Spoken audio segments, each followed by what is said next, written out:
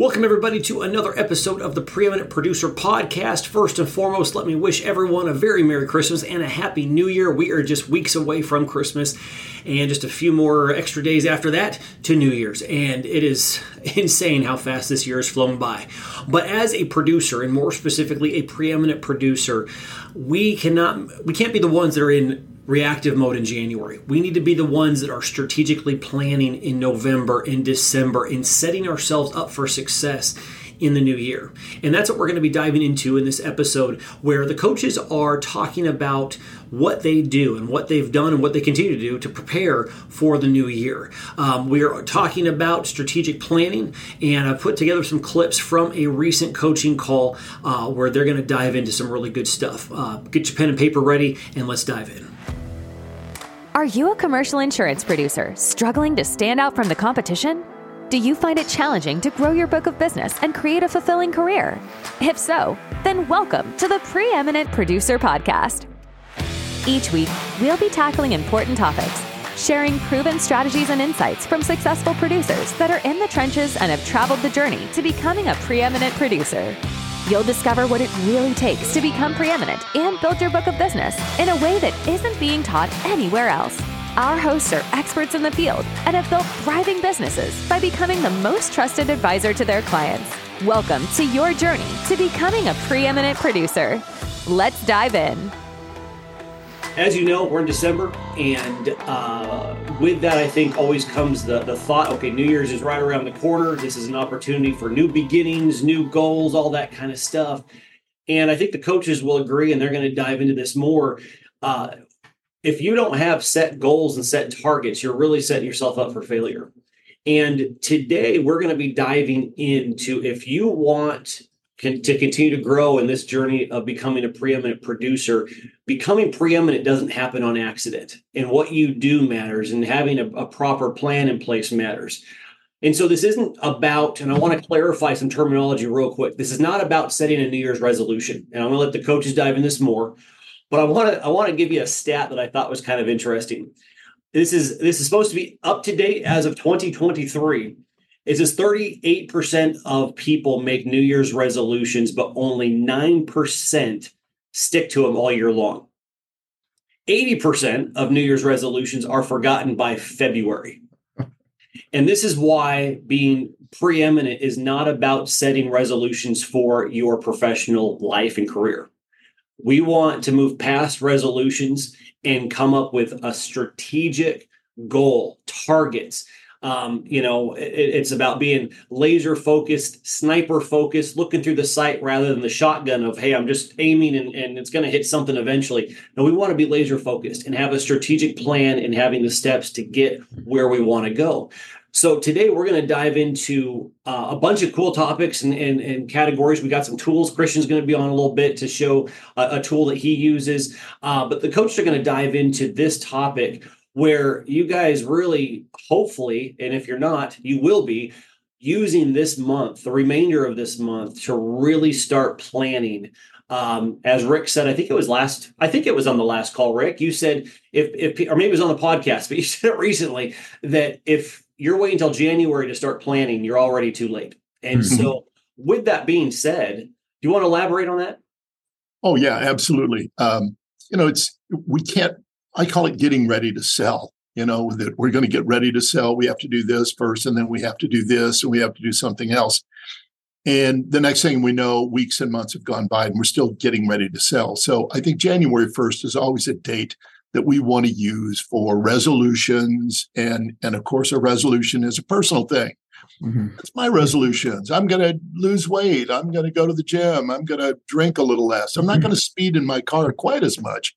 Those are just resolutions, and those are fun. And as Paul just said, they're hardly ever followed through on. Goals are something different. Goals, as you men and women know that have been in this industry, are measurable. They're realistic, but still a stretch. And you go back to that old adage when you're setting goals, if you can't measure it, you can't improve it. And I believe that very much, that you've got to have a goal that is measurable. I'm going to get a 20%. I'm going to raise my personal income by $20,000. And these are the steps that I know I need to take to do it, those kind of things. So again, starting now, so that by January 1st, everything is in place and you hit the ground running the first day of the new year in 2024. So that's it.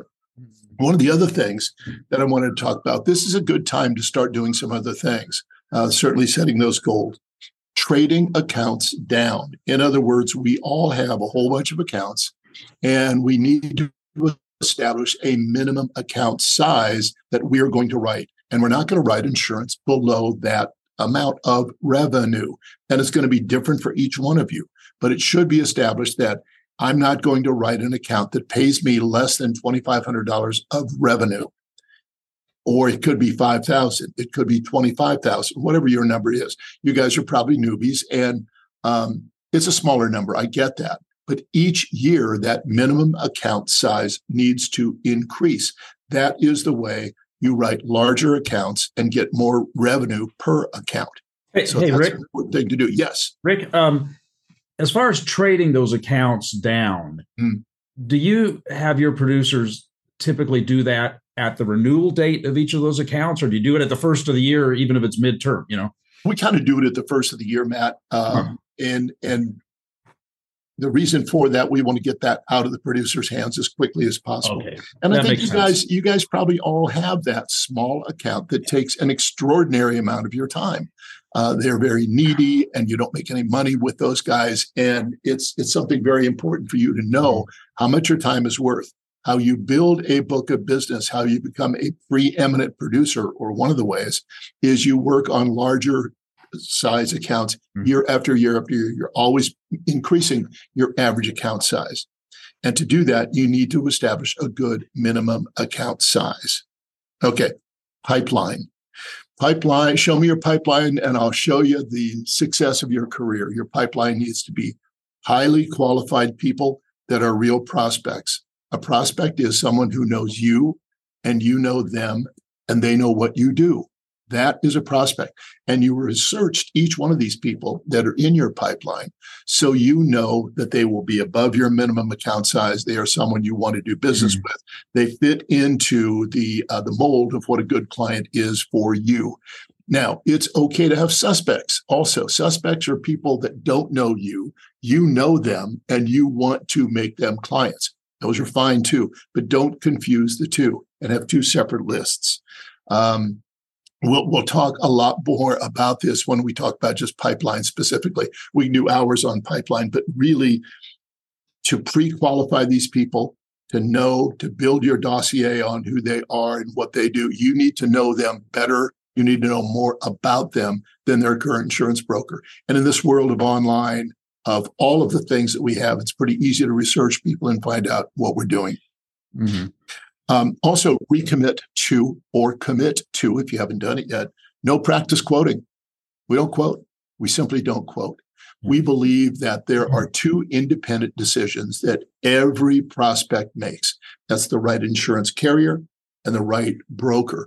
And they are independent. Just because somebody brings you information from Travelers doesn't mean that you should stay with that insurance broker.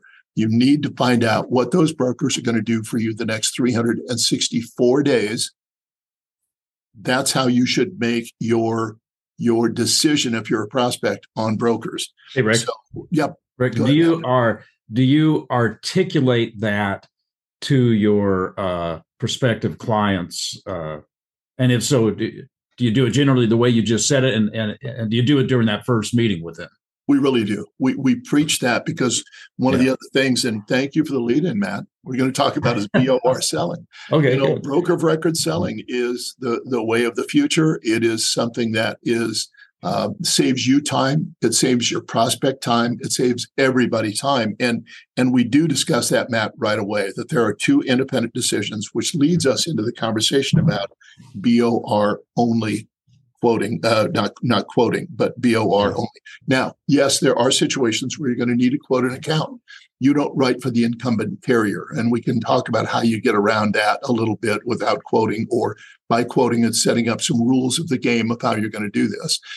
They may be with a direct writer, and obviously we have to quote that. So every now and then, or a situation where I know that the client is or the prospect is with the wrong insurance carrier. And I've got a program in my my company here that will do a better job for them, but I haven't quoted an account for 4 years. The other thing that I commit to every year are quarterly meetings with my clients, with my A clients. And an A client, that's the other thing we want to try to do and focus on is making sure you know who your A clients, B clients, and C clients are. A clients are those, it's the 80-20 rule of Wilfredo Pareto. It's like 20% of your clients are going to pay 80% of your income after your book gets going. And you want to focus your time and effort on those A clients, a little less on the B. And the C clients are borderline. If they don't have the ability to become a B client, those are the folks that I try to trade down. Here's the 5 things that we go over without fail. We review the current year, how it's gone, what worked and what didn't, and do we want to make some adjustments to that. Then we review our marketing plan, marketing meaning, reaching out to prospects, not to carriers. And, what kind of worked, what didn't work, what should we continue, what should we discontinue? And then we talk about, in reference to our marketing plan, any new ideas that we want to implement or try. And that's where mind mapping, for example, really comes in. What we do is we sit down together and we just throw the ideas out, and no idea is too crazy. I mean, we even throw ideas in there that we'll never do, like TV advertising, but the idea is just be creative, get everything down really fast. And one thing I guess I should have mentioned about mind mapping is, in the Western world, we're used to outlines, right? We go 1A, 1B, and then 2, A, B, and C. And if you try to do planning that way, it's just super slow. Where if you use a mind map technique, guys, if any of you haven't used it, you get the ideas down kind of without any structure, but you get them down in no time flat. In 10 minutes, you'd be amazed how much creativity you come up with. Then you can take the time to go back and now organize it sequentially. The other thing we look at is, as part of our marketing plan, we always try to revisit our referral source strategy. And are there areas like a new CPA or somebody that we want to get involved? We look at our classes of business. Rick, I think you mentioned that. Do we need to refocus, go after any new classes of business that might be a new opportunity? And as a Christian, I always mentions, what classes of business fit well with our carriers. I mean, it's necessary. We look, okay, here we go, account size. And the way we do that is we set a minimum commission, size for ourselves per account. And we just simply back into it by, we know, take workers' comp, for example, for a given class code, what the base rate is, so how many employees do you need to generate, 5,000, say, in commission? So we just back into it. And then we build our various lead lists, the cold lead list, by number of employees, because that's easy to find. And then lastly, we've always had in our agency, I think, really nice looking proposals. I think it's really important. And so we look every year at, hey, are there ways that we want to change the physical look of our proposal? Any wrinkle we want to add or change or whatever? And then how do we present it? So we practice with each other a little bit as far as what we say. But those are the 5 areas, that we look into every year. And as I said, it probably would make more sense to start that maybe in mid-November, because we get to crunch time in December here, but we do it. There's never been a year that we failed to do that. All right, guys. I wish I could show you more, but again, that's for members only. But I hope you guys got really some good takeaways there. And again, I cannot stress this enough. We're not setting resolutions because statistically we know those don't last very long. We want to be sniper focused, laser focused, not doing the shotgun approach. We want to be very intentional and very focused on our goals, on our targets, to really ensure that we are setting ourselves up for success. So Hopefully, you have thought about some work that you need to do, some planning you need to do, some maybe steps, processes, whatever it might be that you need to put into play, or even skill sets you need to sharpen before this coming year. So you can enter into January, enter into a new year on fire, ready to go. If you've enjoyed this and like more information, definitely visit us at thepreeminentproducer.com and look into the different coaching programs where you can get personal coaching from the coaches that you heard on this podcast. Again, guys, we wish you a very Merry Christmas and a Happy New Year. Thanks so much for joining us on this episode of the Preeminent Producer Podcast. If you're enjoying the show, please feel free to subscribe, rate, and leave a review wherever you listen to your podcasts. That helps others find the show, and we greatly appreciate it. Once again, thanks for joining us, and we'll catch you in the next episode of the Preeminent Producer Podcast.